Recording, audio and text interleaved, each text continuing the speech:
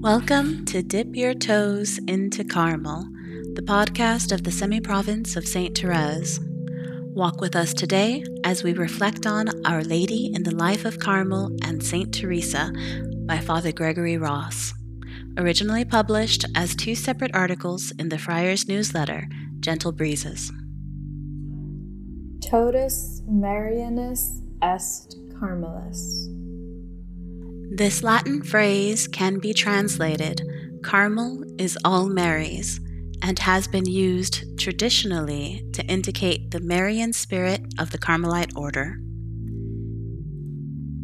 This saying about the Marian nature of the Order of Carmelites has characterized our Carmelite tradition from its beginnings. The earliest Carmelites on Mount Carmel in the 13th century lived a simple life as hermits gathered together into a community, with a marked tendency to interiority and an impassioned aspiration for familiarity and intimacy with God.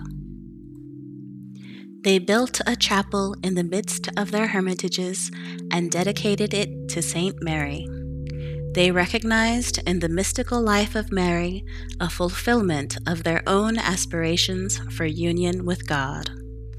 Thus, a unique expression of Marian spirituality gradually developed among those who called themselves the Brothers of the Blessed Virgin Mary of Mount Carmel.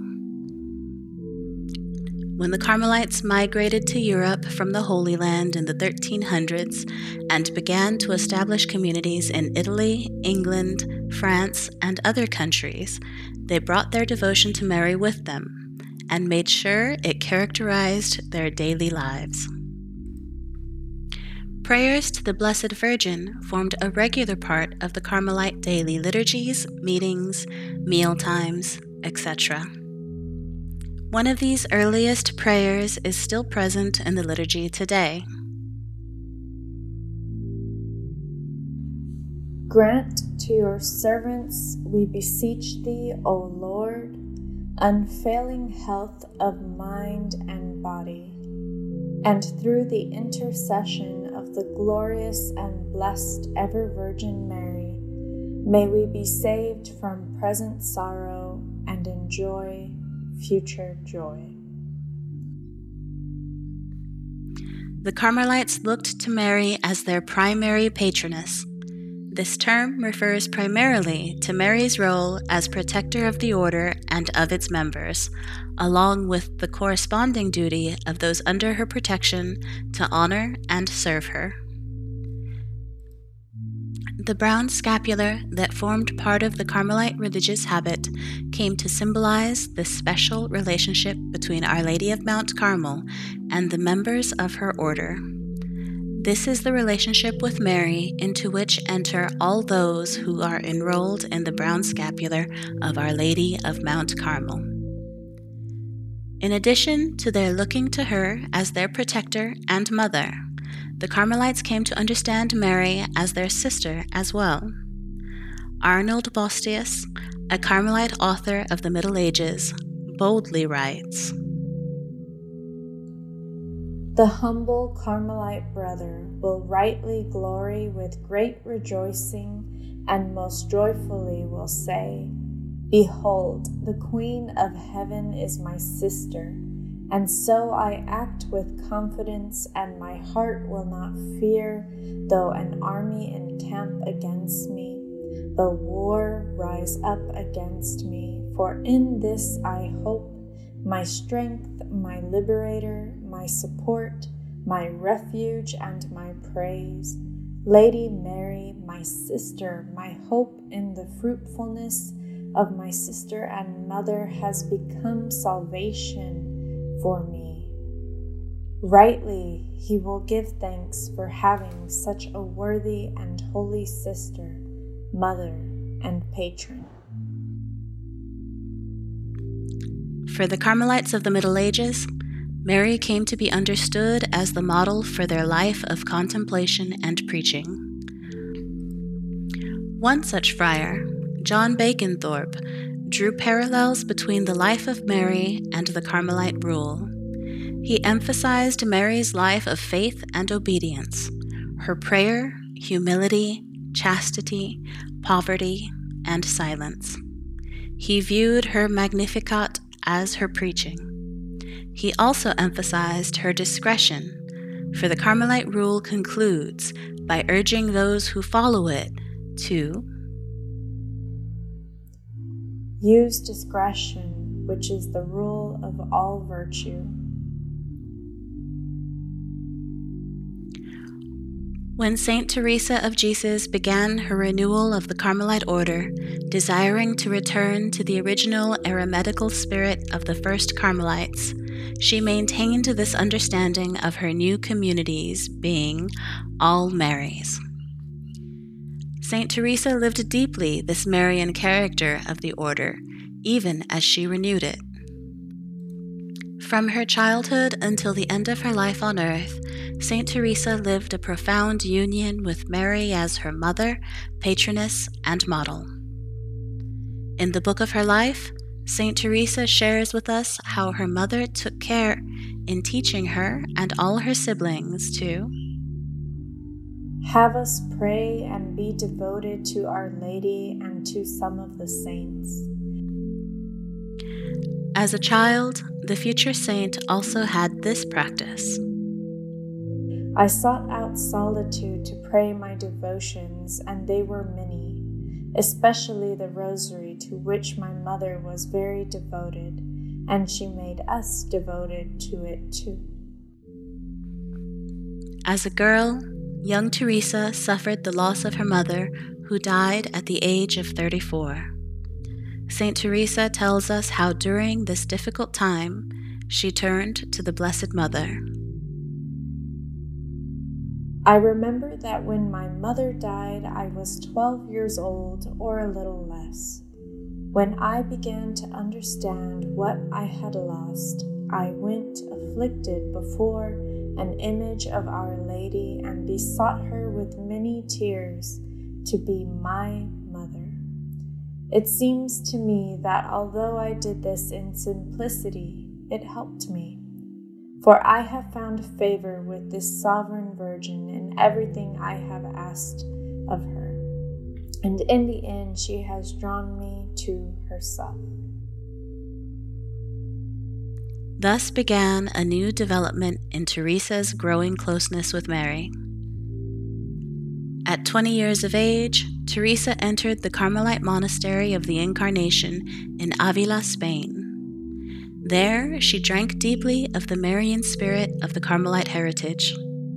Everything about Carmel was Mary's: Our Lady's rule, Our Lady's order, and Our Lady's habit, which included the brown scapular. When Saint Teresa was inspired to begin new communities of nuns who would return more to the contemplative spirit of the first Carmelites, the original hermits on Mount Carmel, she understood that her new communities were to continue being totus Marianas, all Marys. She writes to her sisters, "But His Majesty well knows that I can boast only of His mercy, and since I cannot cease being what I have been, I have no other remedy than to approach His mercy and to trust in the merits of His Son and of the Virgin His Mother, whose habit I wear so unworthily, and you wear. Praise Him, my daughters, for you truly belong to Our Lady. Thus you have no reason to be ashamed of my misery, since you have such a good mother. Imitate her and reflect that the grandeur of Our Lady and the good of having her for your patroness must be indeed great, since my sins and being what I am have not been enough to tarnish in any way this sacred order."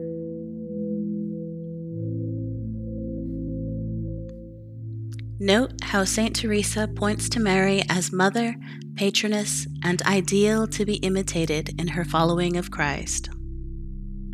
A significant episode in Saint Teresa's life that shows the Marian character of Carmel occurred in the year 1571, 9 years after her founding of the first community of the Discalced Carmelite nuns.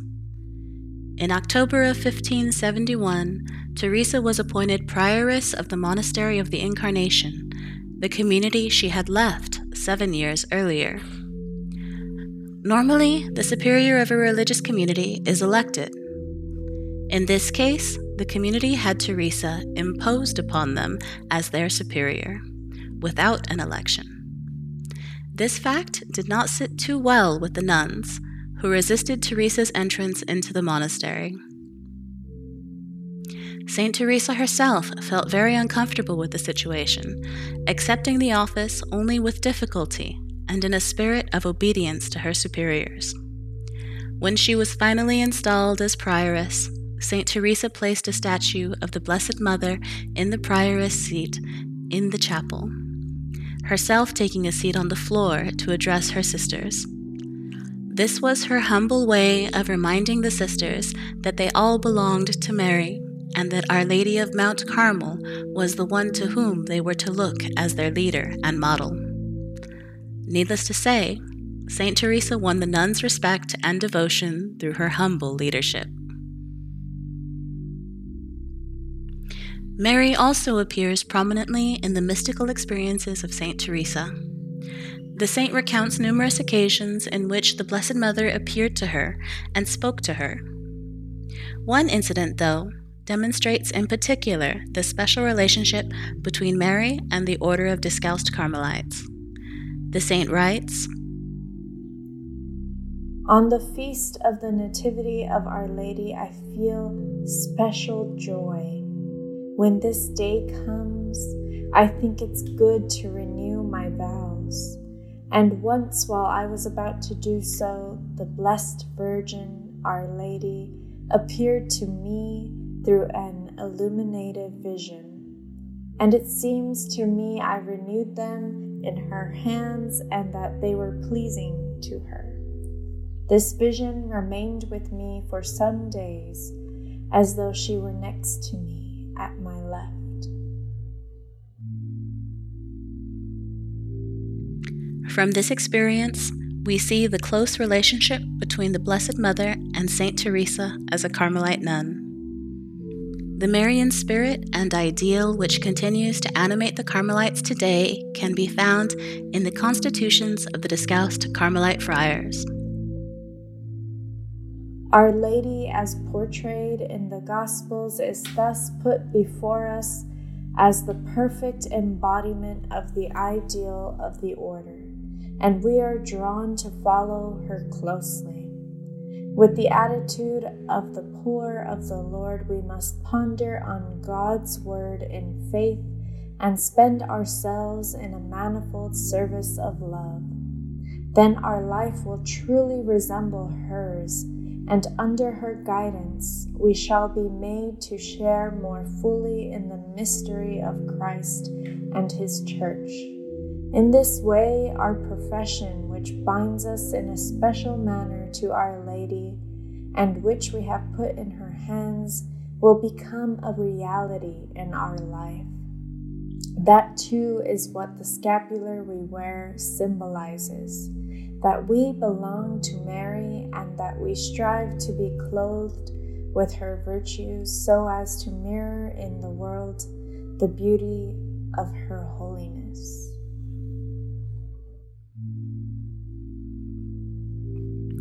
Teresa, a humble daughter of Mary, lived fully the Carmelite spirit of being totus Marianus. May our Blessed Mother draw you too to herself and lead you to a deeper union with her divine Son, Jesus Christ. For further reflections on the spirituality of Carmel, visit our website at carmelitefriarsocd.org. Thank you for listening to Dip Your Toes into Carmel. Be sure to follow our socials to find out about other opportunities to grow your faith. Links to the full articles can be found in our show notes. Until next time.